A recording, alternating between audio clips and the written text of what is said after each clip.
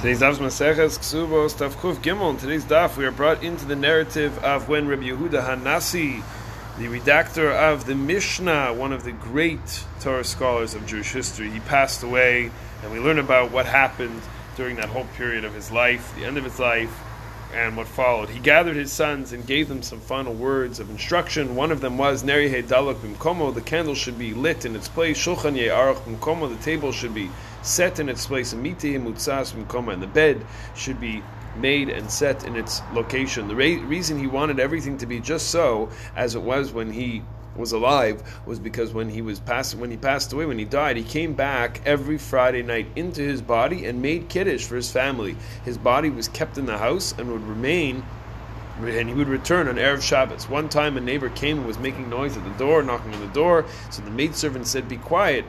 Rabbi Yehuda Hanasi is sitting in the house." Rabbi heard that word had got out, that he had returned. He stopped coming back.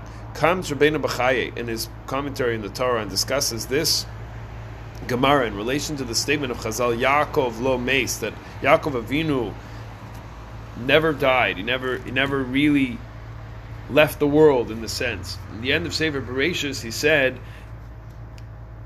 at the end of Sefer Bereshis is where the commentary of Rabbeinu Bechaye is in Perek Mem Tes. So he said, Rabbeinu Bechaye, that Rebbe did not want to give off a bad impression, a negative impression about earlier tzaddikim, people that had come, great people that had come before Rabbi Yehuda Hanasi, that he was somehow better than them, that only he could come back into his body.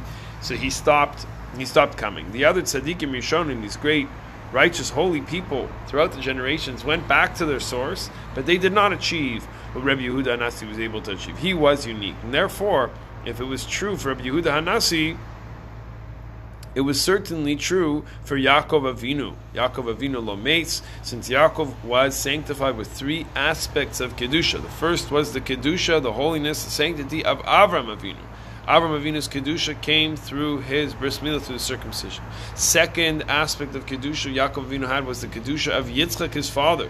And that Kedusha came to Yitzchak through the Akedas Yitzchak. And Yitzchak was Moser Nefesh, to go through that experience that Hashem commanded Avram to take Yitzchak, and Yitzchak go up to the mountain and be brought as a sacrifice. And the third, his own Kedusha, Yaakov's own personal Kedusha, his own holiness, since he was the third of the Avos, and he had Mitaso Shlema.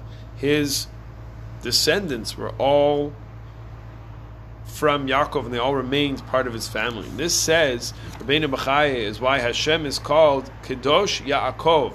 The pasuk in Yeshayahu, Perek Chav Tes, pasuk Chav Gimel, we do not find that Hashem is called Kedosh Avram and Kedosh Yitzchak, specifically named after, given that title through the schus, the merit of Yaakov. Therefore, if Rebbe could come back to his body, so could Yaakov. This is because the greatest tzaddikim, due to their incredible kedusha, incredible holiness, nothing happened to their bodies, remaining totally intact, which means that introducing sins, averot, is actually what causes the body to rot. In fact, taking it one step further, Rav Achai bar Yoshia quoted in the Gemara in Shabbos Kuf Nun Beis on the pasuk in Mishlei Perek Yudal pasuk Lamed that jealousy causes the rotting of the bones. And Rav Achai bar Yoshia, the Gemara says, was not a jealous person. Therefore, he was zochi, he merited not to have that level of rotting, since the bones are the hardest thing in our bodies and the last thing that would end up decomposing. And much of this is really beyond my true comprehension and understanding what it all means and how it all works. But one thing is for certain, Rabbi Yehuda Hanasi was a singular figure in Jewish history, a kadosh, an incredible personality, and in the Masorah, especially in the transmitting of Torah to the next generation, the decisions that he made at his time saved the oral Torah, our Torah up to today. He chose to live his life building his neshama, which ended up preserving his body as well.